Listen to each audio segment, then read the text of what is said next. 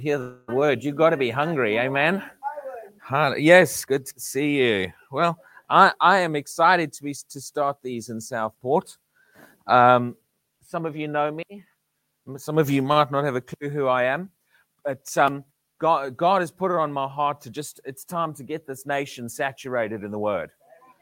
And one of the ways we want to do that is we just want to start stepping up the level of word that's going out. So we're getting meetings going around the country, and Tony and Pam are working with me and some of the others. And this is one of those. We're in Warrington. I've got things going in the Midlands, and some of them are Saturday morning Bible courses, like today's going to be. So the focus is teaching in these. So we do 3 sessions, and that's because I believe the level of word needs to increase in this nation. And people need an understanding of the word of God. And not only that, but to have truths that they've already heard. Sometimes people know things, but people need to have truths that they have already heard stirred up in them, because they're not always walking in things. And how many of you have heard the term awakening? I believe it's time for revival in this nation. I believe it's time for God. And this is why we're doing this, because I don't know about you, I'm not satisfied with waiting around another 30, 40, 50 years to get this country into the Word of God. That's why, if we're not going to continue at the pace we're going, we're going to pick up the pace and just start I want to get every village, every town, every city in this nation just getting teaching, and the move of the Spirit. So the Saturday mornings we teach. And then what we do, as well as I do a second type of meeting, which is we do either on a Friday or Saturday night, which is focused on kind of stirring people for the move of the Spirit, flowing with the Holy Spirit, as well as teaching. And we do worship and things like that as well. So 2 different types of meetings. At the moment in Southport, we're just starting the Bible courses. But, as they grow and as things happen. And these meetings are open to people from all churches. This is for the city. This is for the region. Amen? We're finding in Warrington, which we've had Warrington going for a while now, it's drawing people from all over around the area. And then we'll start meetings in different places as well, because it's time for a revival and awakening. Now, I mentioned a moment ago, and you all said, yes, you've heard the term awakening. Awakening means to wake up. Wake up. How many of you understand that when Jesus told the parable of the 10 virgins, they all went to sleep? All 10 of them. We often talk about the 5 foolish and the 5 wise, and how the 5 wise were prepared, but actually all 10 of them went to sleep. And they went out a cry, saying the bridegroom's about to come, or he's here. And what had to happen? They had to wake up. There had to be a stirring to wake up, an awakening. I've heard people say that, revival's not scriptural. Well, I can tell you, waking up is. And one of the meanings of the word revival is to become conscious again. It's not just so it's awakening. But you see, in Peter, I think it's 1 Peter, he talks about, it might be 2 Peter, one of the 2 Peters. He talks about the fact that, I think it must be 2 Peter, because it's the one he's writing when he says he's about to put off this tent and go to be with the Lord. And he said, as long as I'm in this tent, my body, I will stir you up by reminding you. Stir you up. That word stir you up in the original language means wake you up fully. Awakening. And he says, I will wake you up. How? By bringing you some new revelation you've never heard before? No. I'm going to wake you up by bringing you the latest thing. No, he says, I'm going to wake you up by reminding you of truths you already know and should be walking in. And that's what we're going to do. Is we're going to be talking about, most of you probably know that this course is on the Spirit of the Lord is upon. We're going to be talking about some things about that. But I believe it's time for believers to start stirring up and walking in the fullness of the Holy Spirit in their lives, and beginning to understand the potential of what God has given us and what God's made available to us. You realize many Christians are not walking in the full potential. I believe many Christians are walking way below the standard of what is possible and what they can be walking in. And it's time. It's time to rise up to the standard. It's time to begin to understand. Now, I've preached the word for many years, but something a little bit in the last couple of years, something has stirred inside of me that's probably, I say things maybe a bit bold than I used to even, and a bit differently. But I do believe it's time. And it's time to start stirring up and awakening believers in a number of areas. And one is the Holy Spirit. And the truths of the Spirit of the Lord is upon, and walking in that and what it's going to take. See, I don't teach the word just to give people notebooks full of information. Now, I'm looking at all the people taking notes. Please take notes. That was not a criticism against notes. Take the notes. But and please do, because it does remind you of things. It's good to take notes. But I'm not just doing this. Give us notebooks full of information. We want hearts full of revelation. And you see, the goal of teaching, anyone know what the purpose of a teacher is? What am I here? What is a teacher trying to do? Train? Instruct? What's the purpose of training and instruction? What? Okay, let me put it to you this way. If you don't know what you're aiming at, how do you know when you get there? If you don't know what you're trying to do, many people are teaching without any clue why they're teaching. This is why they run around teaching all kinds of things out of the Bible that are probably not really the most important thing people need to hear. Praise God, I love to know where the dinosaurs fit in with Scripture, but it's not really going to change my life right now. Okay? All right? Anyway, that's not a direct criticism on someone who wants to talk about where the dinosaurs come from. But what's the purpose of teaching? Why? Why are you teaching the word? Well, one of the things you're doing is you're trying to bring understanding. Not just knowledge, not just information, understanding. Now, when Matthew told the parable of the sower, does anyone know the parable of the sower? When Jesus sowed the seed into different types of ground. Usually we often quote that out of Mark, but Matthew gave us account of the same parable. And one of the things Matthew highlights is that the bad ground, where the seed was either by the wayside or whatever, taken away. One of the things Matthew highlights is the lack of understanding. It says the seed was sown and they did not understand. And the good ground, it says he did understand, or they did understand. So this is a factor in the word of God being able to produce in your understanding. And so important. Many people are hearing teaching, but they're not getting understanding. And you see, when you don't understand it, the enemy can take it away. I'll get to my topic in a minute to circle around a little bit. But the first one, yes, so we want to stir up some people in some particular areas. But see, one of the other goals of a teacher is to produce doers. The aim of a teacher is to produce a doer. See, my job is not done as a teacher just because you walk out the door with knowledge. If I don't see that knowledge transferred into living it and action and experience, then I know my job is not done and we still need to teach that topic more. What am I looking for in the lives of the people I teach? I'm looking for the truths to begin to transform behavior. And for those things to show up in people's lives. And I'll be honest with you, as I said a moment ago, when it comes to the Holy Spirit, we're not seeing that as much as we should in the body of Christ. There's a lot of people that talk about the Holy Spirit and talk about some things about the Spirit, but I'm not necessarily seeing things showing up and manifesting and flowing in people's lives. And I'm going to be honest with you in some other things. This is my personal observation. You might think I'm wrong. You might have a different opinion on the matter. But I personally feel like there seems to be a lesser flow of the Holy Spirit in a lot of places today than there was 5 or 10, 20 years ago. A lot of churches, even in this nation, I mean, I'm not talking about other countries. I'm talking about around here.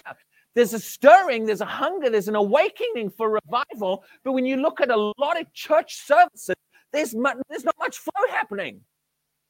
There's lots of entertainment. There's lots of loud noise. There's lots of all kinds of things. And praise, they can do it how they want to. But there seems to be a lack of flow of the Spirit of God. And again, I'm not trying to criticize individuals. except this one. There's the move of the Spirit of God here. Amen. Talking in general terms, like I said, there's different cases, and someone might disagree with me. You might think, no, I see the Holy Spirit flowing in every church. But my personal observation is we're not really experiencing a large amount of the flow, especially when I read about the moves of God in history. And when I see what God has done and manifested through people in times gone past. Now, praise God, I'm excited about reading about revivals in other countries, but I'm talking this country. The move of God that this country has experienced in the past and the flow of the Holy Spirit through people in the past, I look and I just say, something's just not quite anywhere near the level right now. But I don't know about you, but I'm not satisfied with that. I'm not going to sit down and say, oh, there's nothing we can do about it. Oh, well, it's just one of those things. I'm going to begin. The Bible talks about people who hunger and thirst and begin to cry out for things. See, there's some people that just say, well, the Lord's not moving. There's nothing we can do. Let's just sit and we'll just wait for the Lord to move. And there's other people that begin to say, God, I'm hungry. We're not seeing it. I'm hungry for some things. You remember Gideon? Gideon, when the angel appeared to him, one of the things Gideon said is, where are the miracles that my forefathers talked about? Where are they? We're not seeing them. And that to me is someone who's beginning to think and cry out and hunger a little bit for some things. So I'm hungry. And again, we are going to see this nation transformed by the power of God, by revival fire, by the word of God. And I'm going to preach bolder and stronger. And we're going to, because I'm ready to take fire to this nation more and more and more and pick up the pace even more. Because I'm not going to sit around and wait for the next guy to do it. And we're going to get on and do it. Yes, because it's time.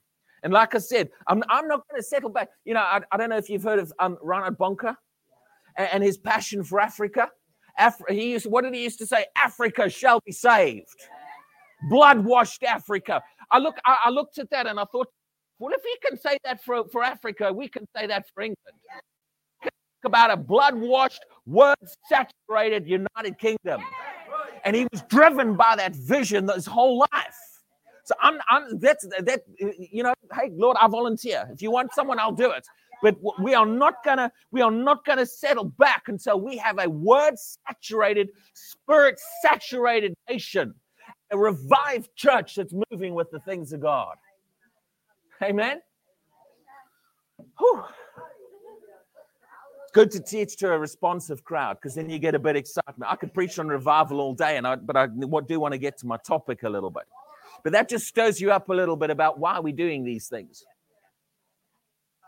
This is not just another Bible course along the way of Bible courses.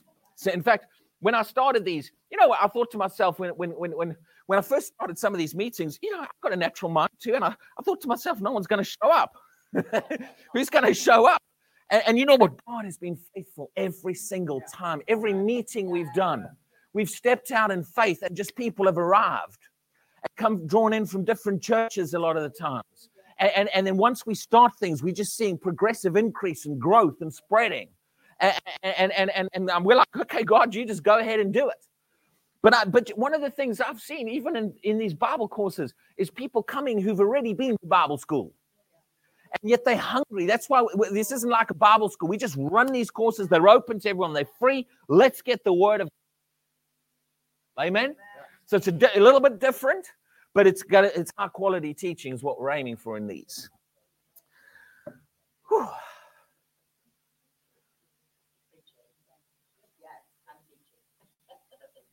The Spirit of the Lord is upon. That's what this is about. And I had that on my heart. In Warrington, we've been preaching on the miraculous, miracles, the power of God. So this is a very related subject, but we want to specifically focus on some things related to the Spirit upon. And we need to get a hold of this. We need to understand this, and like I said, begin to walk in it, because just to remind you. I don't believe we're reaching our full potential. I don't believe we're walking in a jet. But you know what? God believes we can. God looks at us. You know what? God I'll get to my topic. If that God has said in Scripture will be fulfilled. Everything. And some of you, when I've preached in this church, you've heard me say this, but I'm just going to repeat this. But I personally believe we are living in a day of fulfillment. We're living in a day when God wants to bring things to pass. Again, I don't know about you, but a couple of years ago, something just shifted in the inside of me, and I just felt like I entered a new phase of some things. There were things that God was stirring up.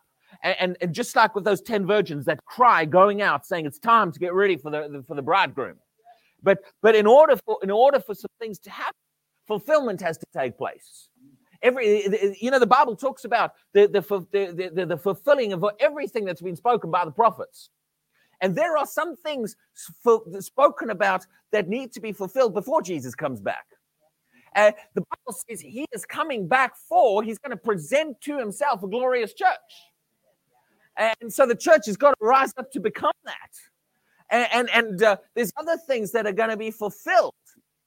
And we are living in the generation, I believe, where God wants to fulfill some of these things. But you know what? That excites me. Because when I look at that, when I think about that, and to think about, that tells me this. That tells me God believes we can do it.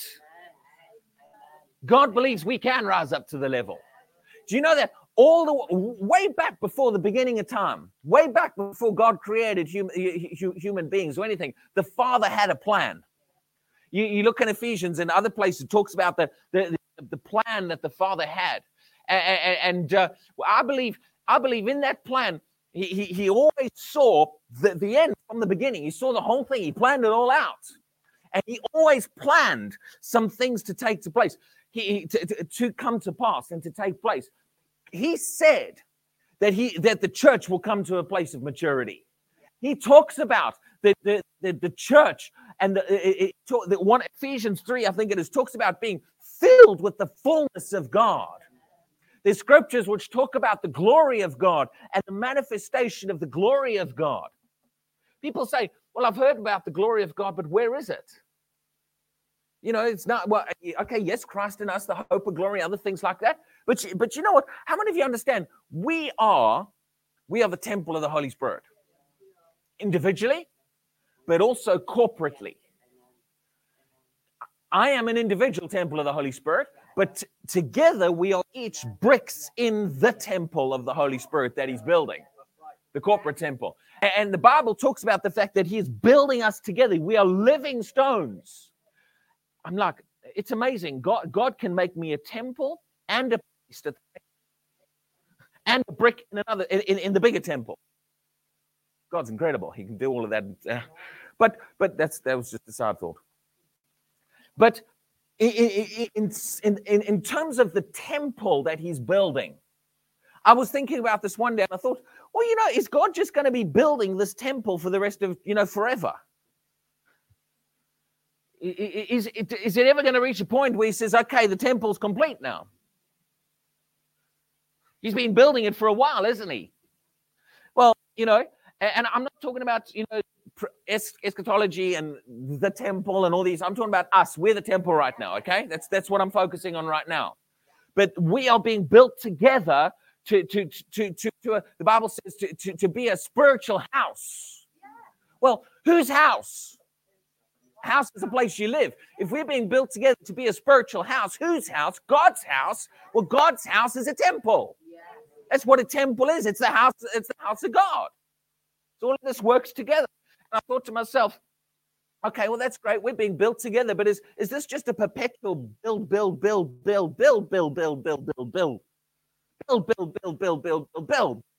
never reach completion? I thought to myself, no, God's not like that. Do you know that God brings things to completion? And in the Old Testament, he's given us examples of what happened when the temple reached completion. What happened when they finished building Moses' tabernacle? The glory filled it. Yes. What happened? happened when they finished building Solomon's temple? The glory filled it. Now, why would God give us those two examples of completed temple projects and then tell us, I'm building you into a temple? And he talks about the glory a lot.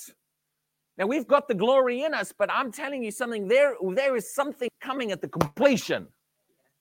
There is a manifestation of the glory of God that'll kick in at the completion of the temple. And we've got some of it now, but I believe that there is something that we're going to step into. And again, I don't believe it's far away. I don't believe we're talking hundreds of years still. I don't believe I believe there's a stirring of the Spirit of God that is showing us it's time. We're getting ready. We need to start moving into some things. But you know, it's like I said, there are a lot of people that just think God's just going to move randomly when he wants to move. But you need to understand this. You need to realize this.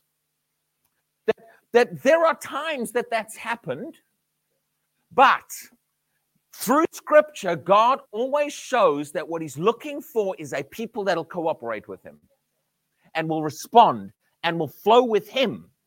God's ideal is not just to move randomly with nobody involved. God's ideal is to raise up a people who know how to respond to and flow with him. And as he does, he takes them into greater things. See, children of Israel got so far, but they were not cooperative with God in the wilderness. It's the generation that cooperated that went deeper into some things. Which generation do you want to be? The ones who resist God or the ones who cooperate? Because when we begin to cooperate, I believe we'll see a much greater manifestation of the Spirit of God. And what God is wanting to do in our day is not just pour out his Spirit randomly in some place. He's wanting to cooperate with his church, with the body of Christ, as we rise up and to enter into some things. So, but in order for that to happen, his Spirit is speaking some things, and we've got to begin to respond to those things. And as we respond, he takes us up a level, upper level, upper level, upper level. Into a lot more. Amen? Hallelujah. Hallelujah. Now, let's get back to the Spirit of the Lord is upon. How many of you understand that when the woman with the issue of blood, now understand, I'm assuming everybody here has a bit of understanding and knowledge of some of the Bible stories. Hopefully you do. But the woman with the issue of blood came in the crowd behind and touched Jesus' garment. Yes? Now, she was healed. This is in Mark 5. She was healed. And when she was healed, Jesus said to her, does anyone know what Jesus said to her? Daughter, your faith has made you whole. Was that all there was to it? Was it all about her faith? Okay, now you say, oh, why? Well, faith and action, okay, but that comes under the faith category because for faith to work, there must be action. Now, I believe in faith. I believe God wants a people who believe him, who walk in faith. I preach faith. I believe that God wants people who respond to him in faith and his word. And he's raising us up in level. But there's a bit more in that passage. When that woman's faith touched Jesus, she came into contact with power on him. The Bible says power flowed out of him. Why? Why did power flow out of Jesus? She demanded it. Okay, she spoke. There's another factor as well. Power flowed out of Jesus. Yes, her faith switched it on, but power flowed out of Jesus because there was power on Jesus to flow. That's a bit obvious, and I know that's you were thinking about the woman. Okay? Why? Why was the power upon Jesus to flow? Because he was anointed by the Spirit of God. We're told this truth. Acts 10:38, how God anointed Jesus of Nazareth with the Holy Spirit and with power. And you've got Jesus himself in Luke 4 stands up and says, quoting Isaiah, says, the Spirit of the Lord is upon me. Jesus was a vessel clothed in the Spirit of the Lord, and the power of the Lord was upon him. And when people's faith came into contact with the power that was upon him, things happened. Amen? Now, a lot of times, all of us as Christians have direct access to the throne room of God. We can come, and we've taught that. I believe that. I don't have a problem with that truth. Every one of us can come directly to God. Yes? The problem is many believers don't know how to. And many believers are struggling to come into contact with power. They're reaching up, but they're just finding they're not coming into contact with much power.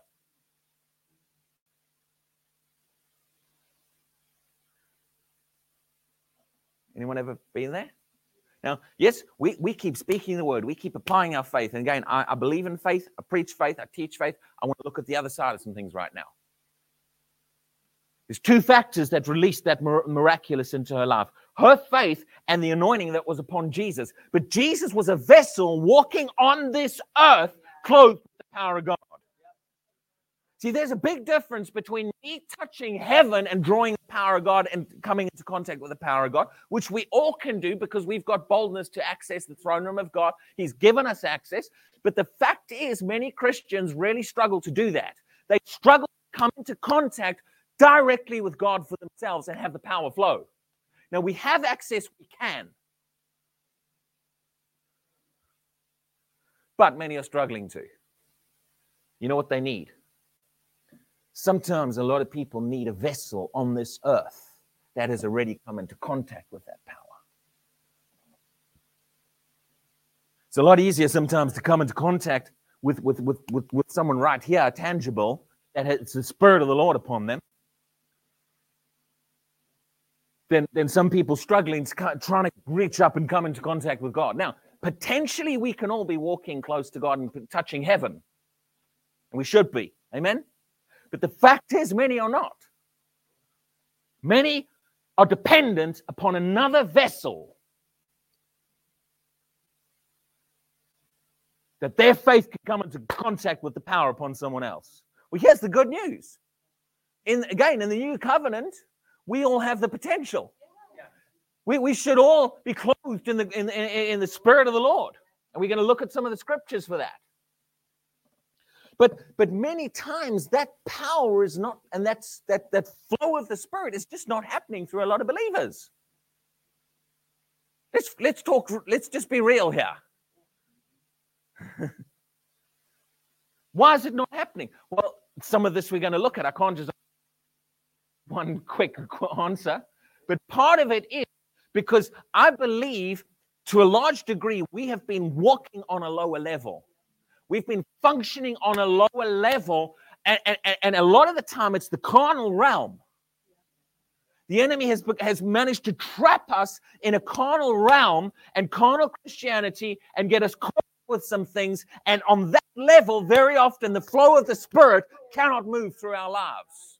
It becomes blocked.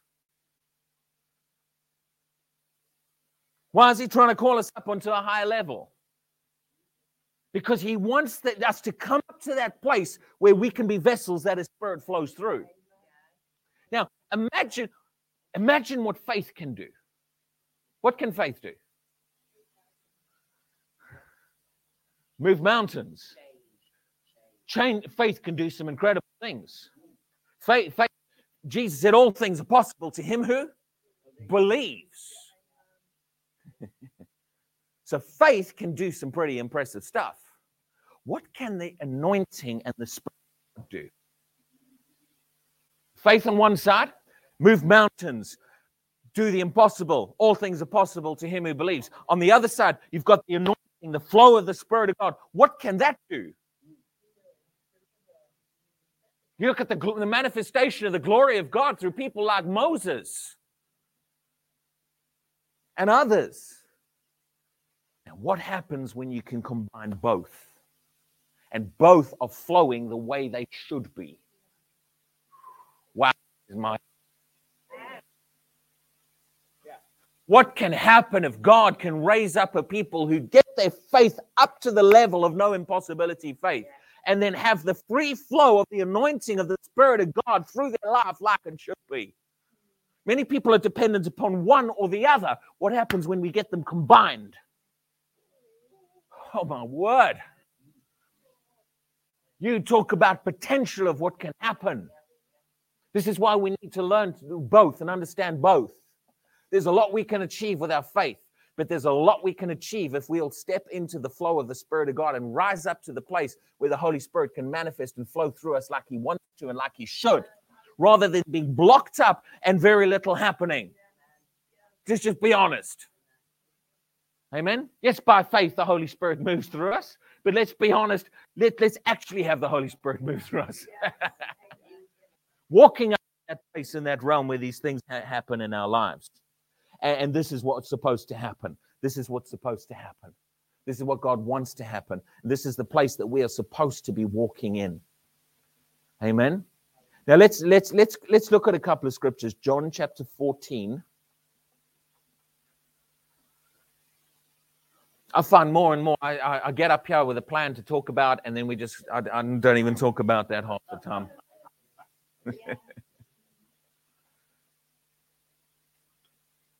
But I think this is the first one we're doing in Southport of these.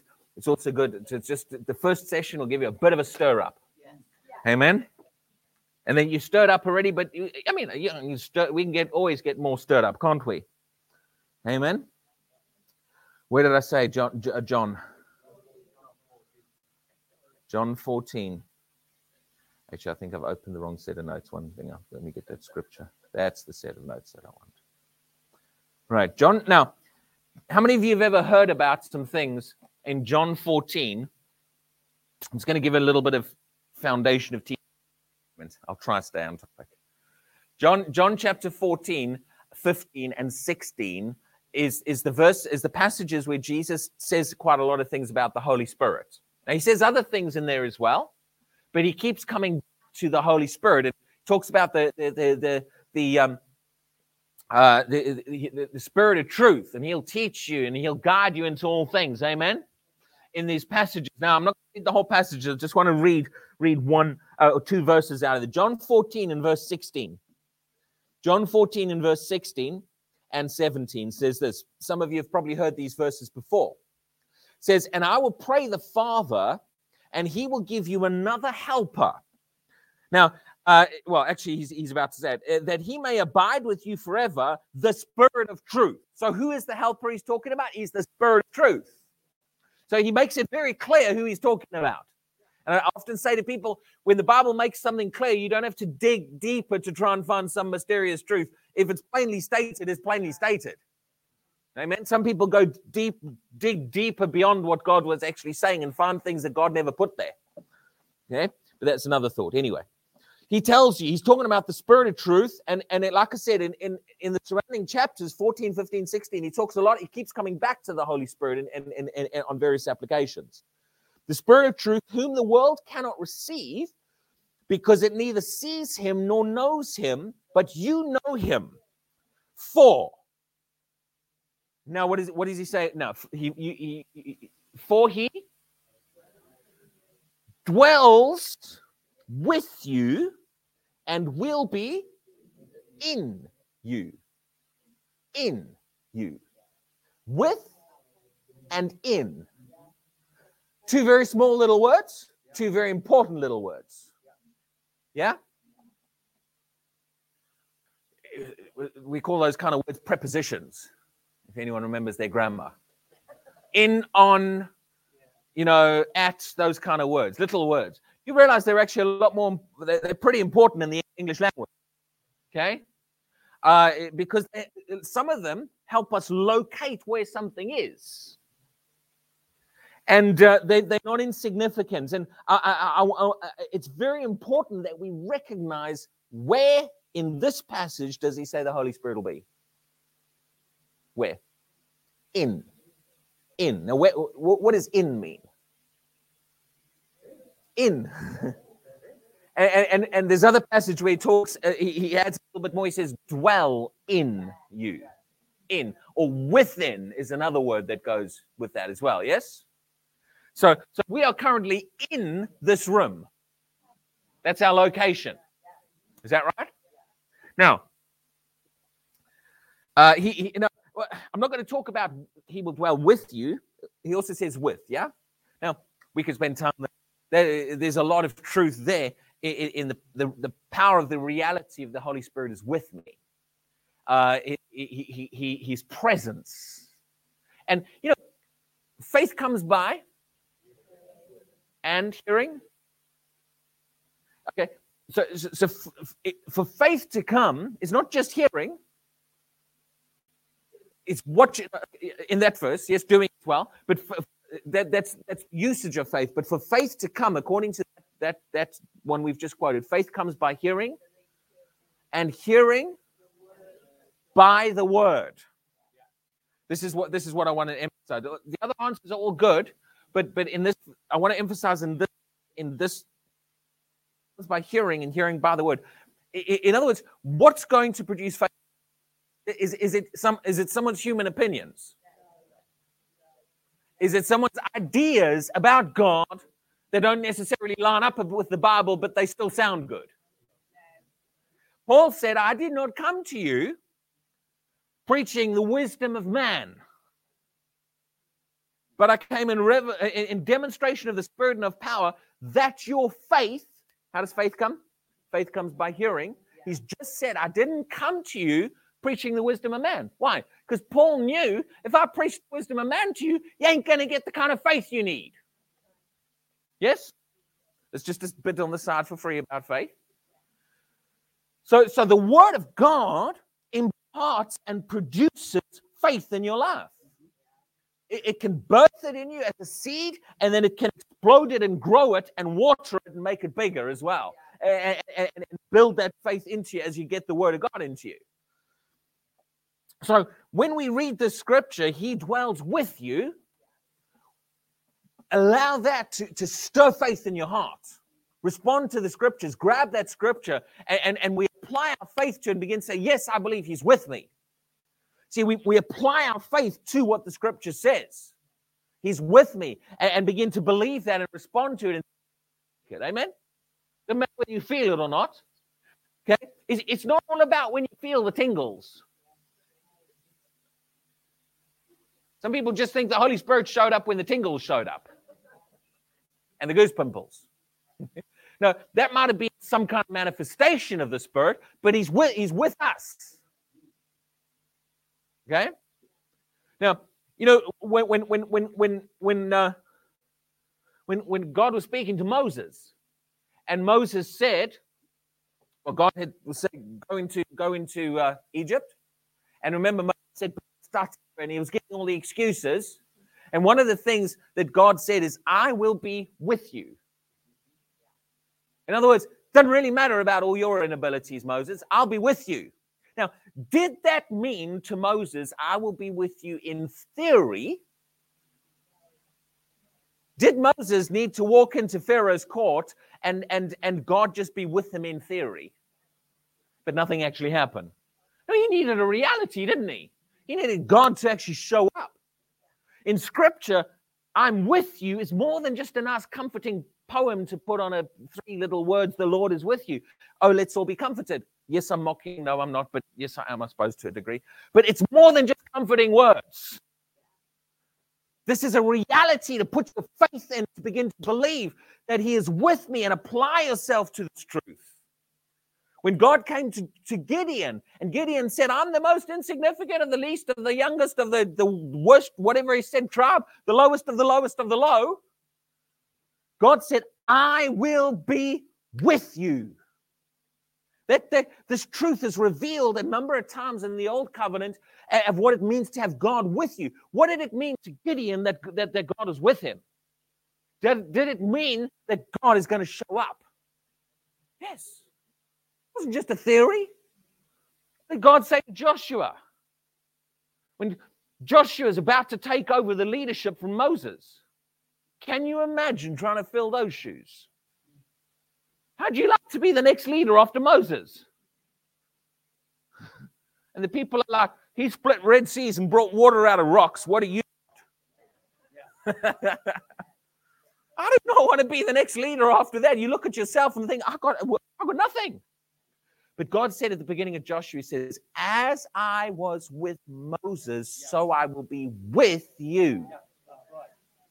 Now, God believes that truth was enough to give Joshua confidence, because he wanted Joshua to be walking in his confidence in the God who's with me rather than my own strength and abilities. Now, this is a truth we still need to get a hold of a lot. We still rely a lot on ourselves and what we can do. Okay? So that's one truth about the Holy Spirit. He's with me. He's with me. What was the next one in there? He's with you and will be in. Now, make note of that word in, and go to Luke 24. Luke 24. I tend to lose track of how long I've been preaching, but I'll try to keep track. The aim is to have 3 sessions. We have a break and a little bit of coffee and stuff and come back for some more. But if I lose track of time and just preach for 3 hours, just forgive me, okay?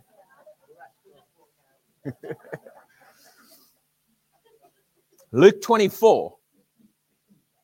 Now, does anyone know the passage we've just read in John 14, 15, and 16? When approximately in Jesus' ministry did he speak that to his disciples? So just before he went to the cross, yes? So just before, I don't know how many days, weeks, but shortly before. So this is toward the end of his 3.5 years, but shortly before he goes to the cross, he gives them this revelation and this truth about the Holy Spirit in you and with you.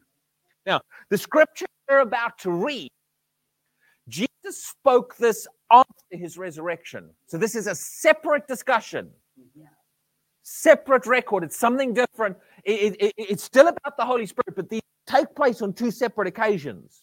Now, before I read it, you're reading ahead of me. What's he going to read? What's he going to read? Before I read it, you used to have to try and encourage people to look in their Bibles. Now you've got to get them to look up at you. Now, does anyone know who wrote the book of Acts? Apart from the Holy Spirit, but okay. Luke. See, tell you guys we've all been to Bible school. So the same person who wrote the Gospel of Luke wrote the book of Acts. It's the same person. It's 2 volumes. 2 volumes of the same account. He gives the account of Jesus, and then he gives the account of the body of Christ. 2-stage approach. It's what Luke's done. Let me give you a bit more background information. Matthew. Now, Matthew is a very teachery kind of teacher-focused gospel. There's some of the biggest chunks of the teachings of Jesus are in Matthew. Not all of them, but some of them. There's a couple of times, there's like 3 chapters of just teachings of Jesus. Now, Matthew, I believe, was a teacher at heart. He gives details. He's kind of like a teacher. He keeps quoting that it might be fulfilled. He's lining everything up. This happened, that it might be fulfilled with this that was spoken. He gets dots all his T's, and whatever it's called. Dots all his I's, crosses all his T's. He gets all his details in. And it's also, you can tell he's a teacher because it's the longest gospel as well, isn't it? He just goes on and on and on. Okay. Right? No.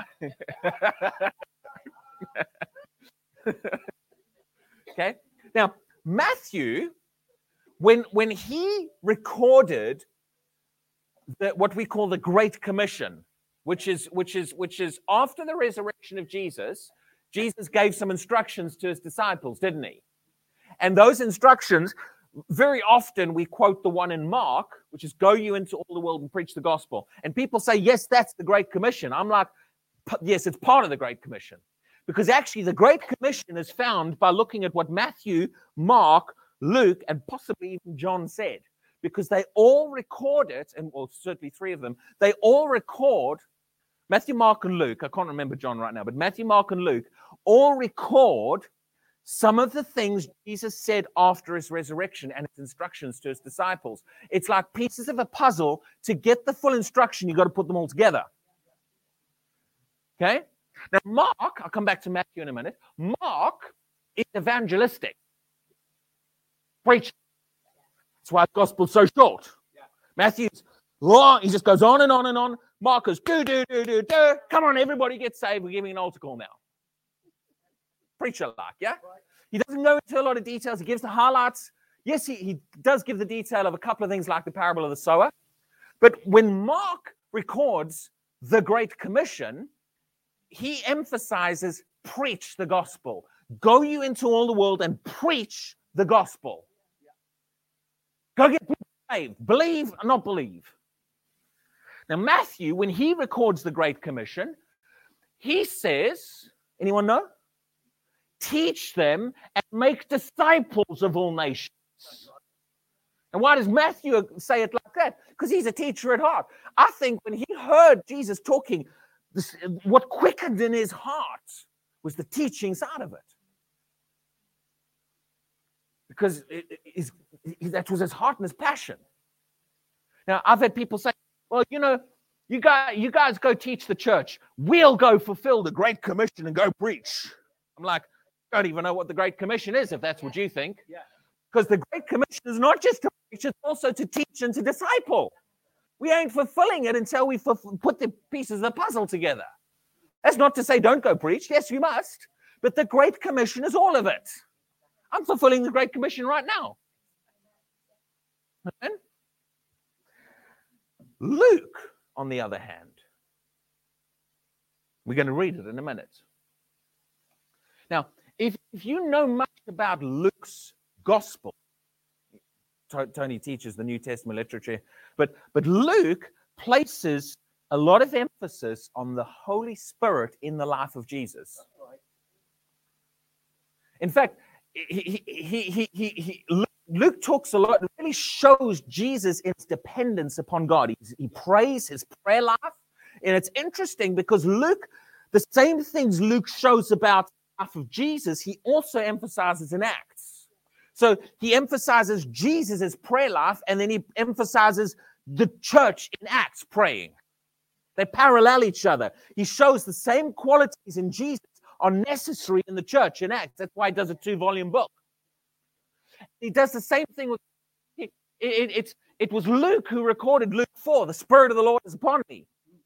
It was Luke who talked about Jesus came out of the wilderness, or came back to Galilee, I think it was in the power of the Spirit. You constantly see the Spirit mention things, and he attributes things to the Holy Spirit. And he shows the Holy Spirit flowing through Jesus' life far more than the other Gospels. Okay? So, Luke clearly had a passion for the Holy Spirit, as amongst other things. And he recognized that in order for the church to be what it was in Acts, it had to have that same flow of the Holy Spirit that Jesus had through him in the Gospels. Now, the move of the Holy Spirit, the flow of the Holy Spirit is one of the truths that gets attacked more than anything else, because it's one of the things the enemy wants to shut down. There's more confusion on doctrines and teachings on the Holy Spirit than possibly anything else. Because if the enemy can cloud this in enough confusion, he gets a lot of people to back off. And also, if people start to believe the confusion and the error and don't function in the truth, they're going to just end up with man's intellectual ideas with no power and no faith in it.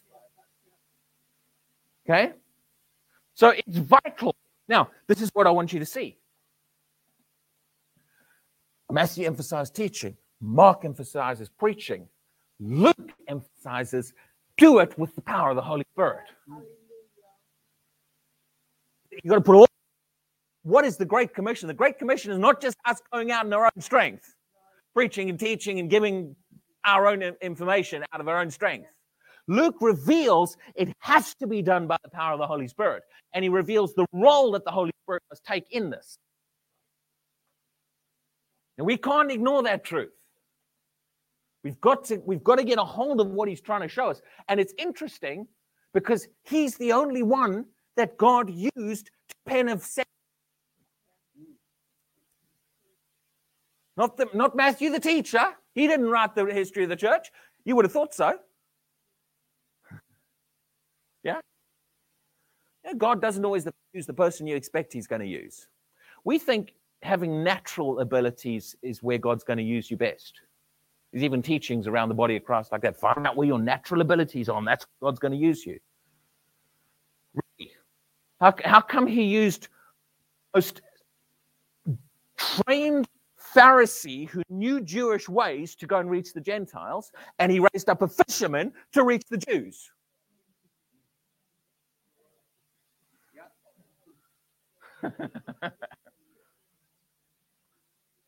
Amen. Who would you put as treasurer if you were Jesus? I'd put the guy who had a history of working with taxes. Matthew. God doesn't always use the person in your area of skills. In fact, sometimes he uses you where you have no skills so that you depend upon him and let his power flow through you. Okay? But Matthew, Mark, and John never wrote the second volume. The one who emphasized the Holy Spirit did. There's something to learn in that. Now, let's look at this, what he says in Luke 24. Now, actually, one more added piece of information. It's a Bible course. We can give you some information as well as stir you up, yeah? What I'm about to read you, remember, Luke wrote Acts. Now, interestingly, Luke, the exact same event that he starts Acts chapter 1 with is the exact same event that he ends Luke 24 with. He repeats. And what is that? It's the final instructions Jesus gave his disciples, and then Jesus ascends up into heaven. Many of us have read it out. And it's the passage where Acts chapter 1, where he talks about you shall receive power when the Holy Spirit has come upon you. Anyone ever heard that one? Yeah. And he talks about, and you shall be witnesses to me in Jerusalem, Judea, Samaria, and to the ends of the earth. Now, that's Acts chapter 1 and verse 8. He said, you shall receive power when the Holy Spirit has come upon you. And then verse 9, right after Jesus, according to Luke, Luke quotes what Jesus says, closes quote, and the very next verse, verse 9, says, now when he had spoken these things while they watched, he was taken up and a cloud received him out of their sight. So Luke records that as the final thing Jesus said, and then he goes up. Yeah? Now remember that when we read what Luke's what he wrote in Luke, because it's the same person writing it. He's writing the same account of the same events, but he changes it slightly. He changes one word, one key word. Now, why would the same author writing the same set of events change one word? Except to get your attention with the word he's changed. He's not confused. He's not confused what he's writing. He knows what he's doing. Why does he change one word? One key word. He writes it slightly differently, but there's a key word change in there that he puts in Luke that he doesn't put in Acts. Let's read it. Luke 24. In fact, let's read verse 51 first, just to show you. It says here, now it came to pass while he blessed them that he was parted from them and carried up into heaven. So Jesus goes up into heaven, yeah? So just to show you that what happens in the two verses just before this is literally the exact same discussion he records in Acts chapter 1. So it's not two separate discussions. Let's go to verse 49. Behold, I send the promise of my Father upon you.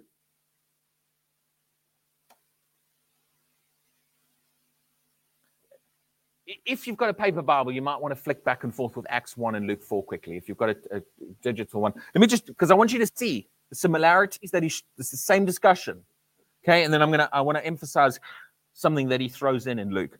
Have everyone got Acts 1 and Luke 24? Okay, Acts 1, verse 4.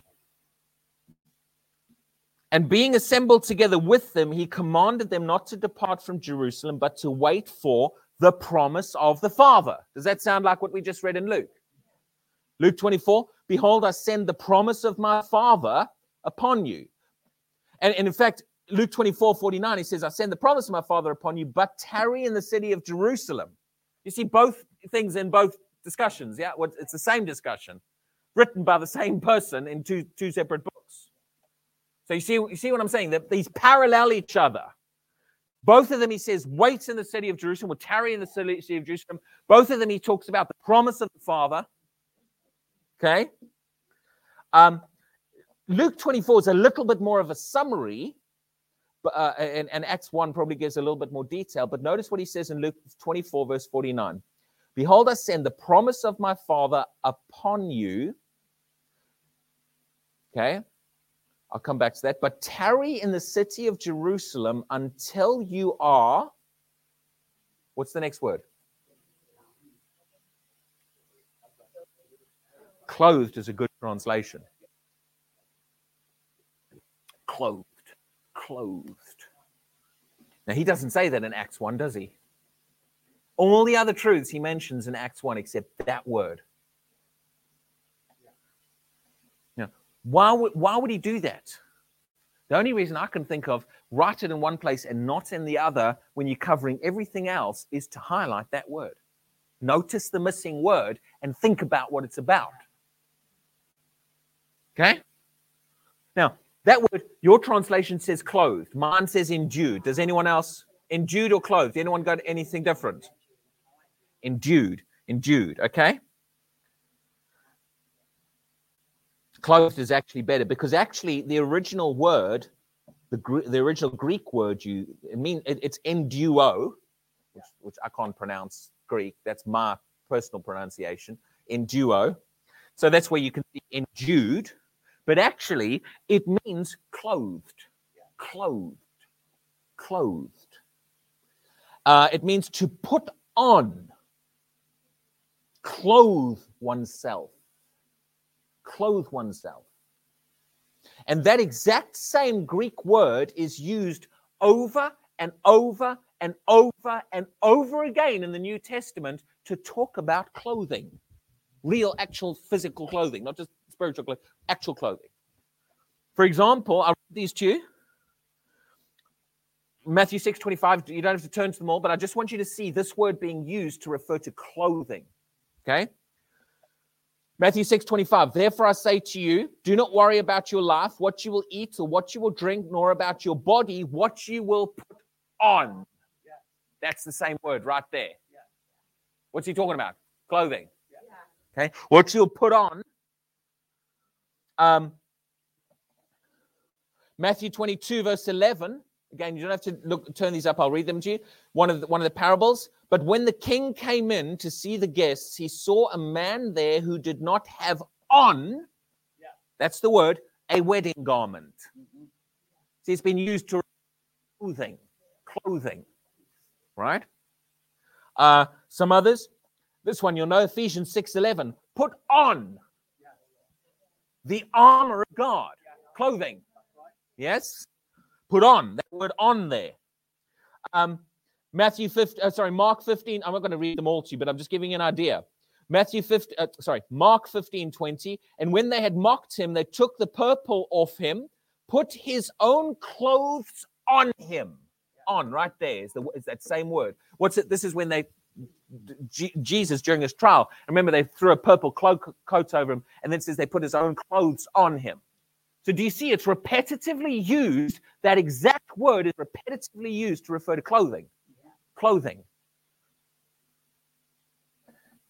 Revelation 1:13, and in the midst of the 7 lampstands, one like the Son of Man, clothed, there it is, with a garment down to the feet and girded with the chest with a golden band. So that word clothed in Revelation is this Greek word that Jesus used and Luke used in Luke 24. So when you look at the word, it's clear it's talking about clothing.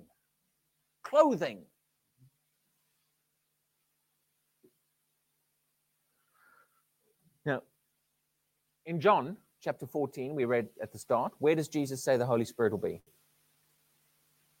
He'll be with you and in you. I don't know about you, but I don't wear my clothes inside me.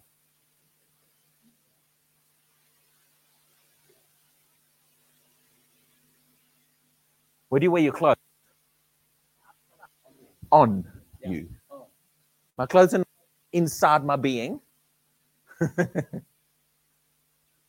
Why is this important? Two different truths. Two different truths. And some of us might know this, but we've got to get clearer on this. There is so much confusion in the body of Christ right now on the Holy Spirit.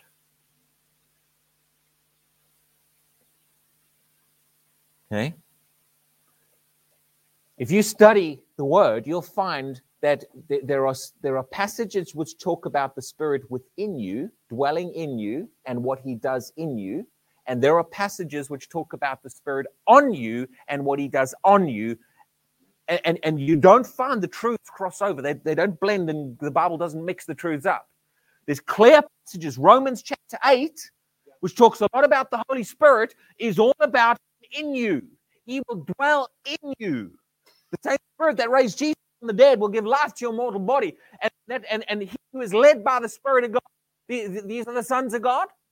That whole passage is in context of the Spirit in you. This is two separate things Jesus said. In John 14, before going to the cross, Jesus talked to them about the Spirit in them.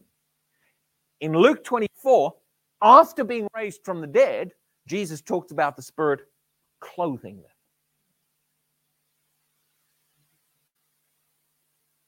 Two different truths given on two different occasions, referring to two different things. Now, again, people get confused. They say, well, yes, but when you read the epistles, you don't see much talk about the Spirit upon. Yeah, but when you read the book of Acts, you don't see much talk about the Spirit within. Acts focuses on the Spirit upon. The epistles talk a lot about the Spirit, what's in us. Why? The Spirit within you is for your benefit. It's for your life. The leading of the Holy Spirit. Quickening your mortal flesh. Helping put to death the deeds of the body. The Spirit on the inside of you is for your personal life. The Spirit upon you is an equipping to function for the Spirit of God to flow through you. Now, the book of Acts is all about the spread of the church. It's not about all my personal benefits of the Holy Spirit in my life. The book of Acts is a manual about how the church spread. The Holy Spirit working through people. That's why it makes complete sense that the book of Acts focuses on the Spirit upon. Because that's what's necessary in that spread of the church. The epistles spend a lot of time teaching us about the benefits, about what Jesus did at the cross and what He made available to us and what happened in life. Which is why they focus on the Spirit within. Does it make sense? But people get so confused over truths about the Holy Spirit. And it's causing so much error in the body of Christ and so many problems. And it's also causing us to not really walk in the power of the Spirit of the Lord upon us. Which is the truth the enemy really wants to suppress. Because that's the one that'll shape your environment. Spirit in you, yes, you'll be led, but it's primarily benefits for your personal life. For you to walk in and grow in, which is great, do it. You need to walk in the fullness of that. But the Spirit upon. Now, when Jesus stood up in Luke 4 and said, the Spirit of the Lord, He didn't say the Spirit of the Lord is within me. The Spirit of the Lord is within me. That one is about upon. What is that passage about? Is that the Spirit of the Lord is within me so that I can be led in the things in my life? No, the Spirit of the Lord is upon me because of my function, what I'm doing, and He's going to start flowing through me. That's what Jesus said. That's why Acts 1:8. That's why Acts 1:8, which most of us know, you shall receive power when the Holy Spirit comes upon you, and you shall be witnesses. That manifestation of the Holy Spirit is connected to the spread of the gospel. It's an equipping to get the job done. And this is what a lot of us are not walking in. I'm not saying getting the job done. I'm saying the equipping. What did Jesus... I'm going to finish in a minute because we're going to have a break, okay? I'm going to get one more truth out and then we'll have a break. What did Jesus say to his disciples? We read it. He said, tarry in the city of until you be endued with power from on high. Now, if you read Mark's gospel, he says, go. Go.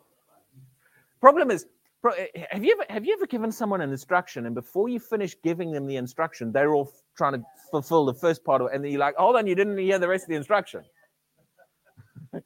Okay? God said, go. And we're like, go, go, go, go, go. And he's like, whoa, whoa, whoa, whoa, whoa. I didn't finish the instruction. I still have the rest of the sentence. Go into all the world and preach the gospel. But before you go, make sure you've got the equipping of the Holy Spirit. Don't you dare go until you've got him. Got to work with the flow of the Holy Spirit.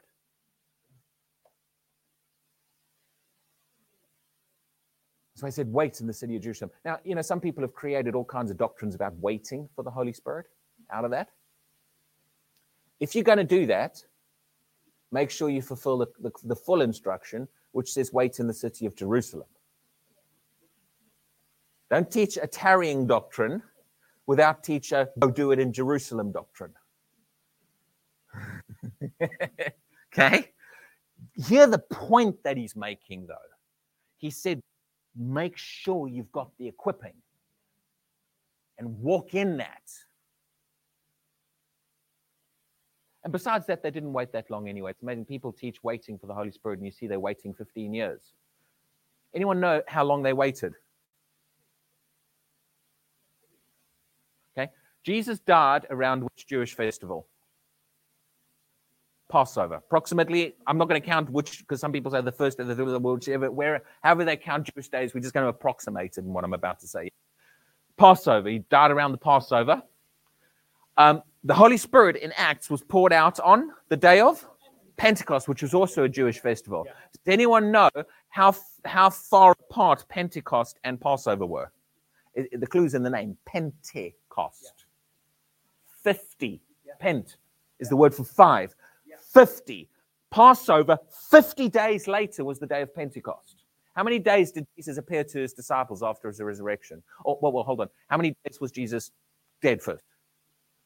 3, okay? Again, however we count it. So he dies around the Passover, 3 days. And then how many days did he appear to his disciples?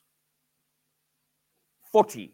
We've now got 43 days have gone past when he ascends into heaven, approximately. 40, 43, depending on exactly how you count it. How many more days until Pentecost? 7. Don't tell me they sat waiting in Jerusalem for 10 years. Maximum 7, maximum 10 days. Yeah? But Jesus said, make sure you've got the Holy Spirit upon you. This is a function that we are supposed to have. This is more than just what the Holy Spirit does in my personal life. And this is something we need to be walking in. Amen? Let's take a break. We're going to have a bit of coffee and then we'll come back for another session. And we've got some more for you then.